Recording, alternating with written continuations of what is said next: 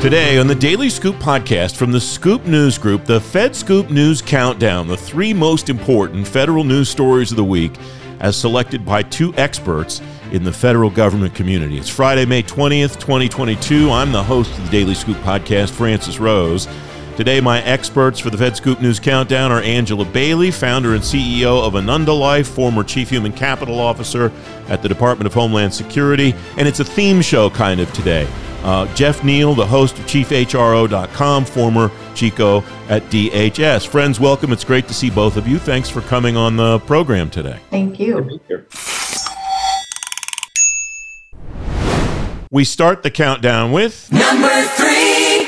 Angie, your choice at number 3, the third most important story of the week, is the Transportation Security Administration screeners potentially up for a 30% pay raise on average. Legislation in the House would do that. Why'd you choose this, and what should people watch as this rolls forward, Angie? I thought that what was most important about this article actually is the fact that we have legislators or congressmen that are actually pushing to move an agency back into Title V.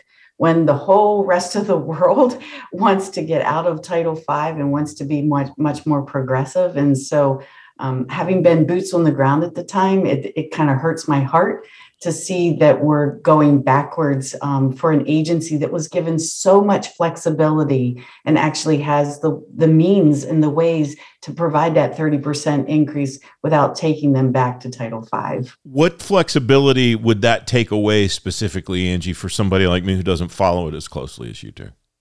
Well, some of the flexibilities that they're taking away are things that we were able to do for TSA, for the workforce. They were able to institute some very innovative workforce-friendly policies that had to do with, for example, being able to, something as simple as donating your sick leave rather than just your annual leave to fellow employees that might actually need it. Or during the shutdown, we were actually able to pay the TSA employees because they weren't under Title V at that time. And so those are key things that I worry about, that in our quest to get equality and to do a pay raise, which we could have done anyhow with or without legislation, that now by forcing them back into Title V, they're going to lose many of the creative things that, again, TSA was able to do for its workforce. Jeff, what do you see here? Same as Angie? Yeah, mostly. I actually testified in the hearings that they had on this particular bill, and when I testified, I was actually called by the Republicans to testify, and I did advise them that I worked for a Democratic administration, but they wanted me to testify anyway, and I explained that I thought that moving to the general schedule to a 70-year-old pay system was silly. It wouldn't accomplish a lot of what they said they wanted. They wanted something that would give more money to the TSOs. The last time I had talked to TSA about this, more than a year ago, they still hadn't done general schedule job classifications of all of their TSO positions. So I think a lot of TSOs are thinking, oh, they're going to make us GS, and we're all going to be GS 9s or 11s. And they're not. They're most likely going to be GS 5s, 6s, and 7s. And so they may find that some people don't get a pay raise out of this at all. There may be TSOs who get a big pay raise. There may be some who get none. And there may be some who end up on pay retention for a while because they're making more than they'll make under the general schedule. So it's not a particularly well thought out bill. And I think frankly, I think the union's biggest interest in it is that bringing them under Title V gives them full Chapter 71 bargaining, not the bargaining that they have under the provisions of the Aviation and Transportation Security Act. So I think this is a bad bill with good intentions. The intention of paying TSOs fairly is really good. Right now, TSO pay stinks. TSA is competing. Literally, they are competing for talent with people like Walmart. And Walmart, in some cases, is paying better. So if you have your choice of standing at a cash register at Walmart or standing at a checkpoint and dealing with people who are being total jerks when they're flying now, which would you pick? Yeah. Well, and the jerk quotient at the airport is increasing exponentially on a daily basis, it sounds like, too. Yes, the JQ is much, much higher than it used to be. JQ. We have a new measure now that's come out of this program. I love that. Is the broader question here that doesn't just apply to TSA too, Jeff, that you raised, is what's the point in 2022 and beyond of moving people back into the general schedule at any agency in any capacity? Angie, you and I have talked about that on a number of times too, about how antiquated the system is, how busted it is, and how much the people who have to implement it even don't really care for it. It's a thing that people know. And it's, people always talk about the devil you know is better than the devil you don't. And so a lot of people look at the general schedule and say, well, we know it. We know how it works. And although it has lots of problems, it hasn't caused the government to get to mission failure. So let's use something we know. Angie? Yeah, that's whenever I said earlier, like it hurts my heart, to watch an agency be given so much flexibility and now have it taken away from them under the premise that somehow it's going to make life better for a TSO. I absolutely agree that they should be paid better. There is no doubt in my mind. I mean, many of our folks, I'm not even sure it's a living wage in some of the urban areas that they have to work. And so I think that that's hugely important. But, one thing Congress doesn't address is where exactly is the money coming from to pay for all of these salaries? So, TSA has been very upfront on how many billions this is going to cost the agency. And I don't see that anywhere at all addressed in the budget. Angie Bailey's choice for the third most important federal news story of the week is legislation to raise pay for Transportation Security Administration screeners. Jeff Neal, your choice at number 3 is my colleague Billy Mitchell's story at FedScoop.com. Army Secretary looks to hiring flexibilities to boost cyber talent recruitment. You have educated me over the years that now whenever I see the words hiring flexibilities, my ears kind of perk up, not necessarily always in a positive way. Do you see what Secretary Wormuth at the Army is talking about, thinking about as a positive development? Yes, but there were. I picked this story because I thought it was a really interesting one on several different levels. First of all, the idea that an agency is having difficulty hiring cyber talent shouldn't surprise anybody. This is a field that's in enormous demand right now, and the federal government isn't necessarily the best employer if you are an expert in cybersecurity because of pay issues and inflexibilities and a variety of other things. So that's one level of the story. The demand for cyber talent has only increased in the last few years, and the federal government's ability to compete for that talent has been improved, but it's not caught up to anywhere near the private sector. The other thing, though, is when you read this story, you'll see that what the Army Secretary is talking about doing is using authorities that they were granted 6 years ago. And so it's not like, oh my God, we have to go to OPM and get them to give us all kinds of flexibility. They were given a lot of flexibility and they haven't been using a lot of that flexibility. And Angie, I know from her years at OPM, used to get very, very frustrated when people would come and ask for authorities and they would be given authorities and then they wouldn't do anything with them. And then they would come along and say, well, we need some help. And I remember Angie saying to DHS at one point, DHS had this authority and he didn't use it, and so we took it back. So I think it's interesting that we do have this problem on recruiting cyber talent, that agencies are trying to do things about it, that the Army wants to do something about it. But a big part of the Army's solution is to start using something that they could have started using 6 years ago.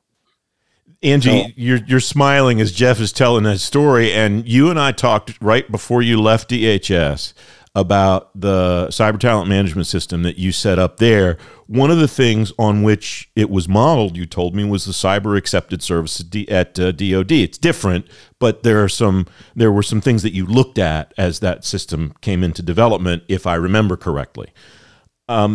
This got to be frustrating, because that was the first thing I underlined, Jeff, when I saw this article, that I underlined and read. Nearly 6 years later, Billy writes, Wormuth said the Army still faces a challenge in competing with other organizations for cyber talent. That must be why you kind of smiled a little bit when Jeff was talking about the capabilities, the flexibilities that you had let at OPM that people didn't use.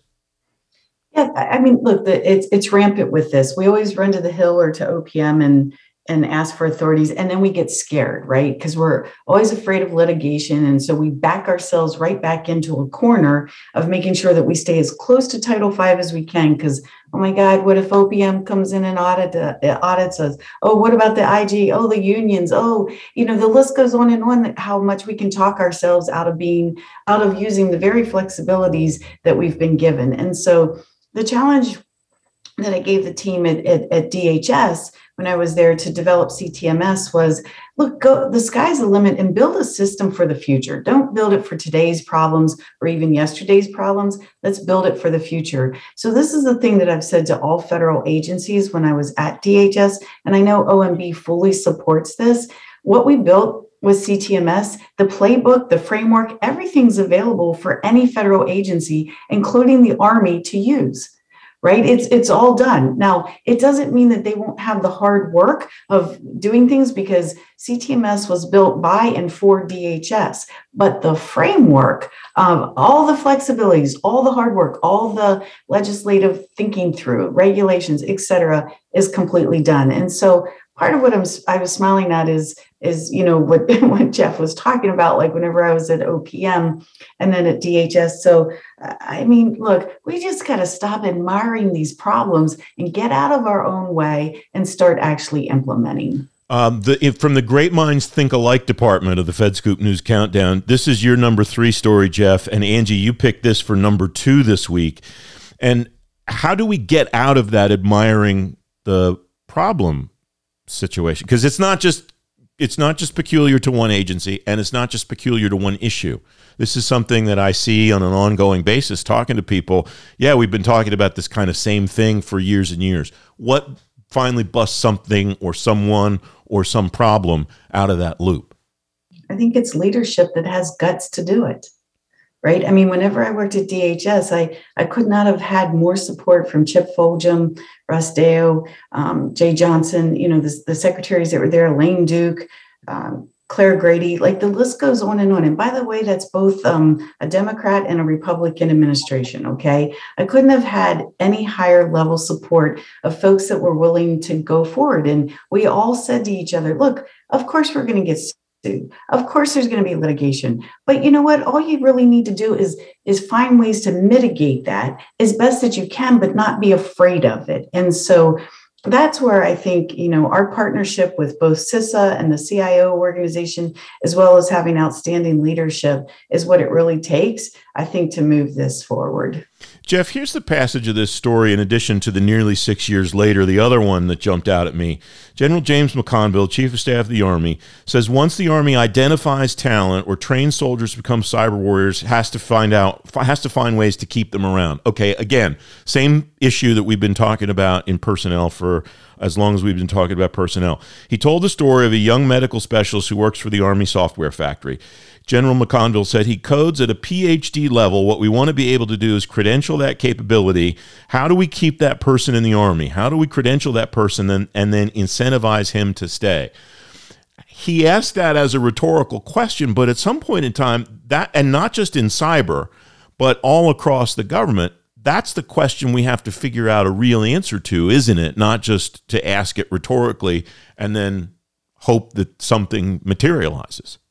Yeah, and what happens is people sometimes forget that there are a variety of things that drive people and a variety of things that cause people to stay where they are. Obviously, one of them is pay.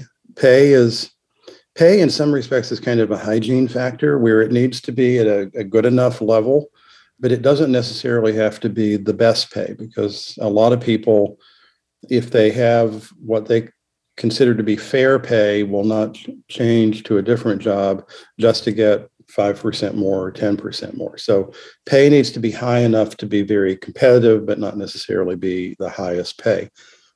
You also have to have a place that's a good place to work. And right now, for a lot of occupations, that means a place where you have flexibility to work from home. And there's a lot of pressure to try to put people back into offices, both in government and in the private sector. And that's causing some people to walk. So you have to have a workplace, a work situation that fits a person's interests and their needs. And then the other thing is you have to have interesting work to do. And one of the things the government is notorious for doing is going out and hiring talented young people and then expecting them to wait 20 years before they get to work on something interesting. And if you do that, they're going to leave. So you've got to really compete on all three of those things. And I think sometimes the government looks at only one or two of those and doesn't look at the complete picture of what you need to do to not only attract the talent and develop them, but then to keep them around. The other thing you have to accept is that, particularly with younger talent now, you shouldn't expect you're going to hire somebody and they're going to be retiring 30 years later from your organization. You need to accept the fact that people are going to move in and out of different organizations and support people in doing that. I've lost people in organizations I've led before who came back a few years later. We treated them very nicely. They went out and found what they thought was a better opportunity. They got some different experience. And then they came back and said, any chance I could come back? And if they were good employees, my answer was always, yes. Yes, definitely, we can bring you back, and we'd be happy to. And people need to do more of that. Jeff Neal's choice at number 3 and Angie Bailey's choice at number 2. My colleague Billy Mitchell's story on FedScoop.com. Army Secretary looks to hiring flexibilities to boost cyber talent recruitment. Now, item number 2 on the Great Minds Think Alike story on the FedScoop News Countdown this week. Jeff, your story at number 2 is also about the Transportation Security Administration raises. Is there, in the great Washington spirit of everything has been said, but not everyone has said it, do you want to add anything to the conversation that we had about that earlier in the program? Did you not say anything you wanted to? The one thing I didn't say, and I think it is important, is TSA has had this authority, really very broad authority, since they were stood up. So for more than 20 years, they've had a lot of flexibility. And I have heard them talk about some of the things that they won't be able to do if they go under Title V, that are things that they don't do right now. Well, we've been thinking about doing so-and-so, and we're considering doing so-and-so. They've had 20 years. And the reality is that what they created with their almost blanket, well, it was blanket flexibility. Aviation and Transportation Security Act said, notwithstanding any other provision of law, that TSA can design a personnel system for their screening workforce. So they have carte blanche to do what they wanted. And what they did was about probably 90 or 95% replicate Title V. So they used a few flexibilities. What they really used the flexibilities for more than anything was they used them not to do good. They used them in ways that were very harsh and not helpful, and that are the reasons that TSA still has the lowest federal employee viewpoint surveys of almost any agency in the federal government. For example, when they were first standing up, they hired a bunch of people. But because they could fire people instantly if they wanted to, they also fired a lot of people. They overhired. Then they decided they had hired too many people, and then they fired a bunch of them. And then they realized they had fired too many people, and then they hired a bunch of them back. They came up with a pay system that was ridiculous. The pay system they came up with has merit-based pay raises in it. And a lot of people say, yeah, merit-based pay increases are great. Well, I was the leader of a panel, the blue ribbon panel, that did an analysis of what TSA has been doing with its workforce. And what we found was that if you were a TSO, Transportation Security Officer, and you were incredible, you got perfect performance ratings, you were a water walking TSO, you could go from the bottom of your pay grade, your pay band, to the top of the pay band in only 30 years. Oh, that's it. Great. So what they did is they replicated Title V about 95%, and then they used some of the flexibilities, quite a few of the flexibilities, to do things that were not good, and doing things like doing testing of TSOs to see how well they could perform, which is something they were required to do, but then not telling them exactly why they weren't passing tests. And so they've brought a lot of this on themselves over the past 2 decades. So I think this is an important story. I think it's a step backwards. I think TSA has mostly brought it on themselves. And it's unfortunate that that's the case, but for the most part, they made this particular bet, and now, depending on what the Senate does, they may get a chance to lie in it. Now, the ranking member of the House Homeland Security Committee, John Katko from New York, Angie, said he thinks the bill's dead on arrival in the Senate, either to that point or to any points that you wanted to make when we were talking about this earlier that you didn't get a chance to make. Any takeaways from any of that? Yeah, I mean, it won't surprise me if it's dead on arrival, because it's, this is something the House supports, but I've never really thought that the Senate really kind of supported that. I mean, we certainly had a lot of opportunities to go up and speak with staff about this. And I think many of the things that they're really trying to accomplish with the legislation could truly be done administratively. And I do think TSA I love my TSA peeps. I think they're doing the best that they can to move in the right direction. It maybe has taken them quite a bit of time to get there, but I do have confidence in them in trying to move things forward and do the right thing for the TSOs. They do care. Jeff Neal's choice is the second most important story of the week. Is the House moving this bill to advance pay for the Transportation Security Administration. Countdown continues in a moment. Today is the last day to vote for the best bosses in federal IT. The voting closes tonight, Friday, May 20th. If you're listening to this later, you missed out. You can find the link to see the nominees and vote in today's show notes at thedailyscooppodcast.com. And we come to the end of the countdown at number 1.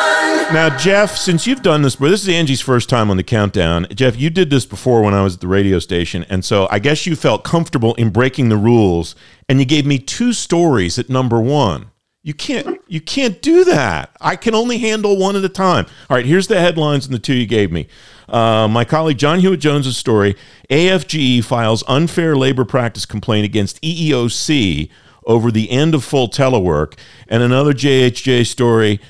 Tensions flare over legacy tech at OPM back office negotiations with staff. Why 2, first of all? Why did you break my rules? And secondly, why did you think these were such a big deal that you put them at the top of your list? He broke your rules because he's Jeff Neal. Well, that's, Angie, that's exactly right. And that, when I got the email and he sent the stories and I saw he had 2, I went, well, of course he does. Of course he does. Because that's what he does. All right, bashing off. Go ahead, Jeff. All right, Francis, I didn't break your rules. I slightly bent them. Okay, fine. Fine. Okay. The reason is that this is the same story. This is AFGE and federal agencies fighting over bringing people back into offices. So one of them happens to be at OPM, the other one happens to be at EEOC, but the battle is the same. And that is, to what degree will federal employees start working on site again, and how are they going to deal with the issues that arise out of that, and what are the unions going to do to try to stop it? And I think what we're going to see is we're going to see a lot of unfair labor practice charges. We're going to see protracted bargaining over this because for the most part, when the agencies are still bargaining, they're not going to be putting people back in the offices. And the reality is that this whole idea of now we have a lot of people who are working at home more, and a lot of agencies want them to come back. A lot of people on the Republican side, on the Hill, want to require that people be working in federal offices again and not doing work from home. And I think this is going to be one of the biggest issues in not only the civil service, but in the workplace over the next few years. We had a lot of people who used to hate telework. And they said that the jobs that in their organization simply could not be done at home. There was no way to do it. They would be at mission failure, never going to happen, can't happen, just no. And then a pandemic hits. And then the choice is, okay, we find a way to let these folks do their work from home, or we have mission failure. And lo and behold, a lot of them found a way. And now they're saying, well, these people can't stay at home all the time because it just won't work. Well, we kind of proved in a lot of cases that it does work.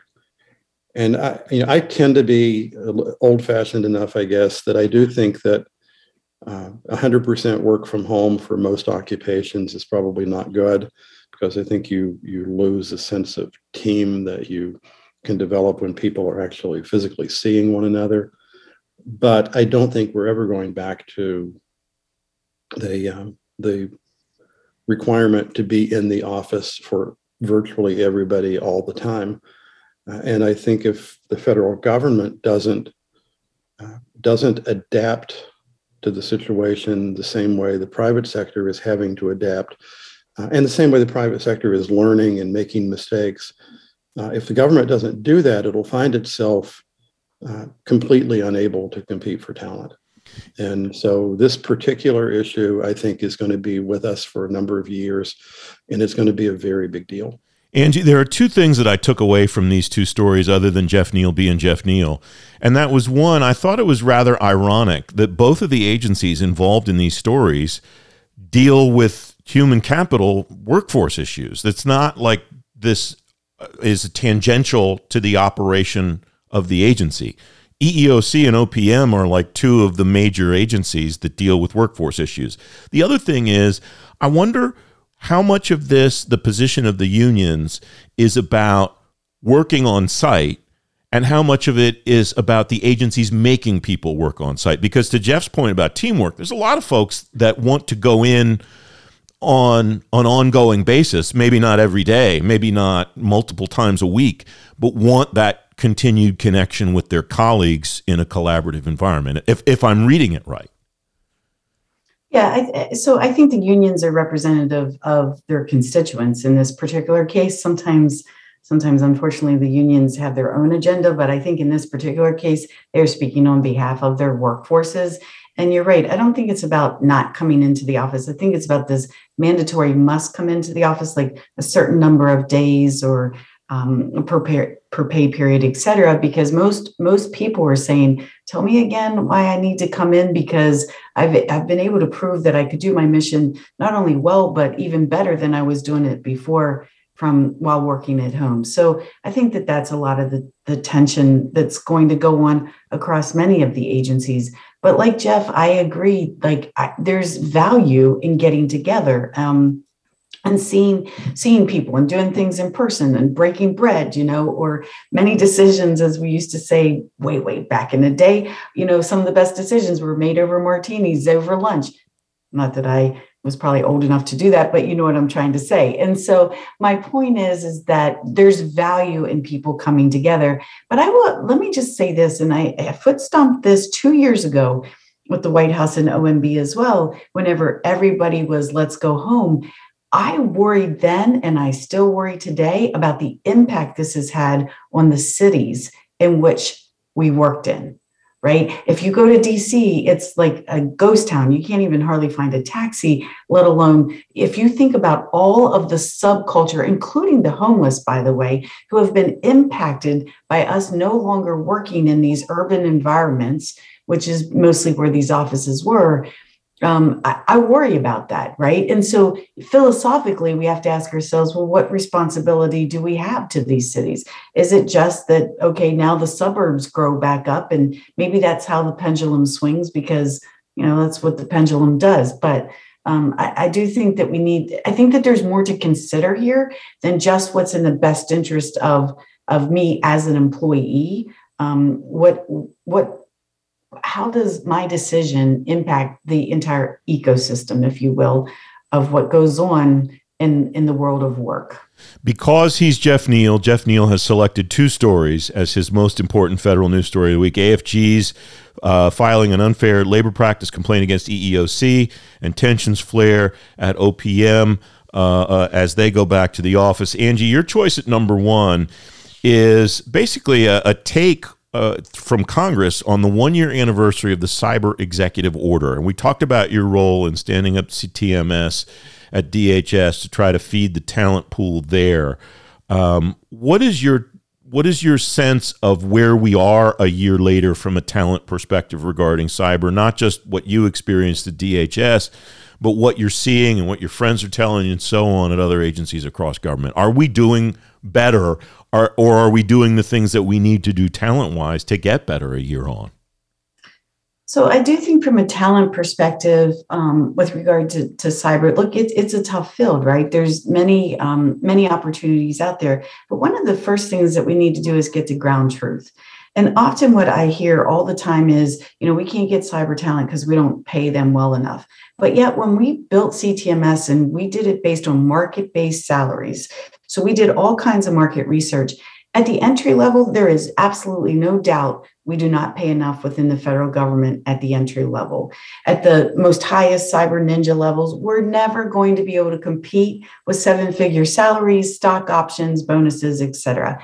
But that group in the middle that comes in and day out and does the cyber work, we are competitive with the private sector. So we need to stop believing the rhetoric that we keep telling ourselves, because the data doesn't actually support what we keep saying.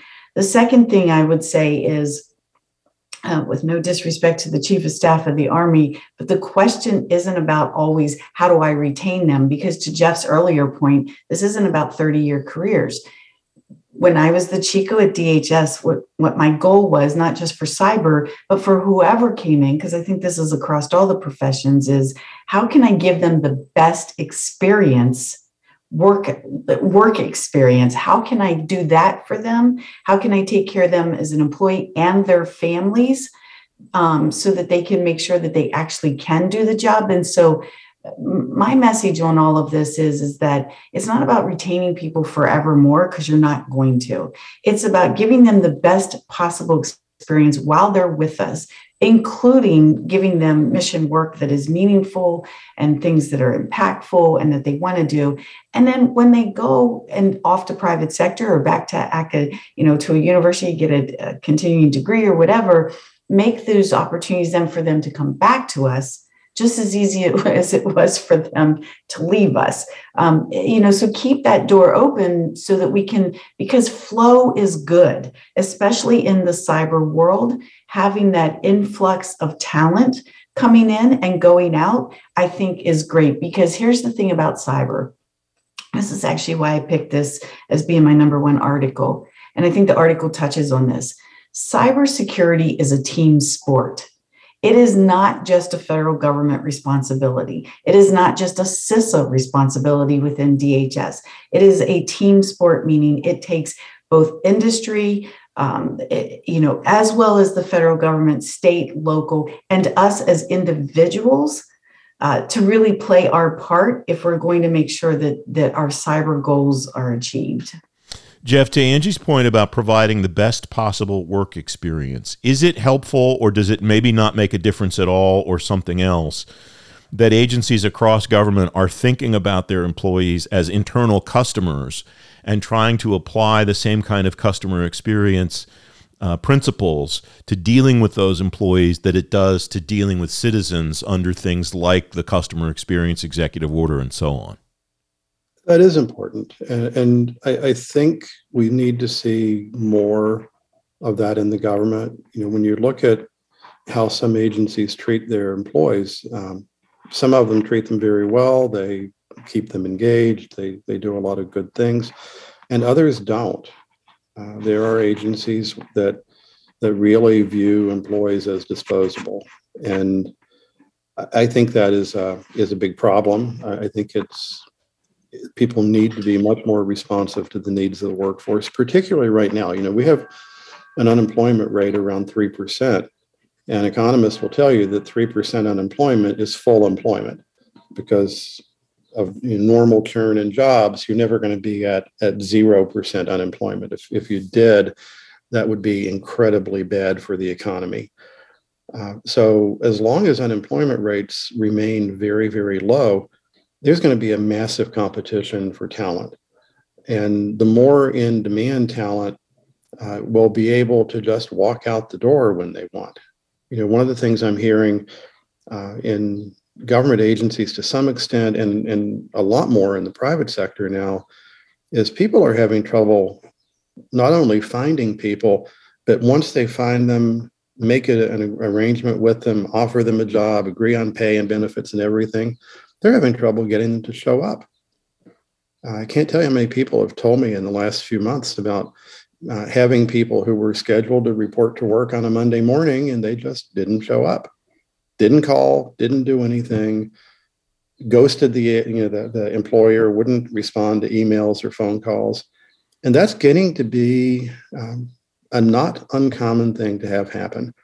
So when you look at at a workforce and a labor market where the pendulum that Angie was talking about earlier, in this case, has swung so far from the employer makes the rules, the employer is king, to the employer is chasing after the talent because now the talent has the upper hand. And when the talent has the upper hand, employers have to be much, much more responsive to employee needs. And if they're not, they're going to find themselves not being able to hire the people they need, and they're going to be in a world of hurt. Angela Bailey's choice is the most important federal news story of the week is the Cyber Executive Order 1-year anniversary and the House Homeland Security Cyber Infrastructure Protection and Innovation Subcommittee taking a look at it. And that concludes this week's FedScoop News Countdown. Angie Bailey, what a wonderful first time. You nailed it your first time on the show. And Jeff, it was great to have you back and get you back in the mix on doing this program again. Happy to be here. Daily Scoop Podcast is available on all the podcast platforms. If you don't want to miss a show, you can subscribe, get the show every weekday on Apple Podcasts, Google Podcasts, or wherever else you get your shows, and on any device you get your shows. And if you really like the Daily Scoop Podcast, leave us a 5-star rating and a review. It'll help more people find the show. The Daily Scoop Podcast is a production of the Scoop News Group in Washington, D.C. James Mahoney helps me put the show together, and the entire Scoop News Group team contributes. The Daily Scoop Podcast returns Monday with a look inside the drone program at Army Futures Command. Till then, I'm Francis Rose. Have a great weekend. Thanks very much for listening.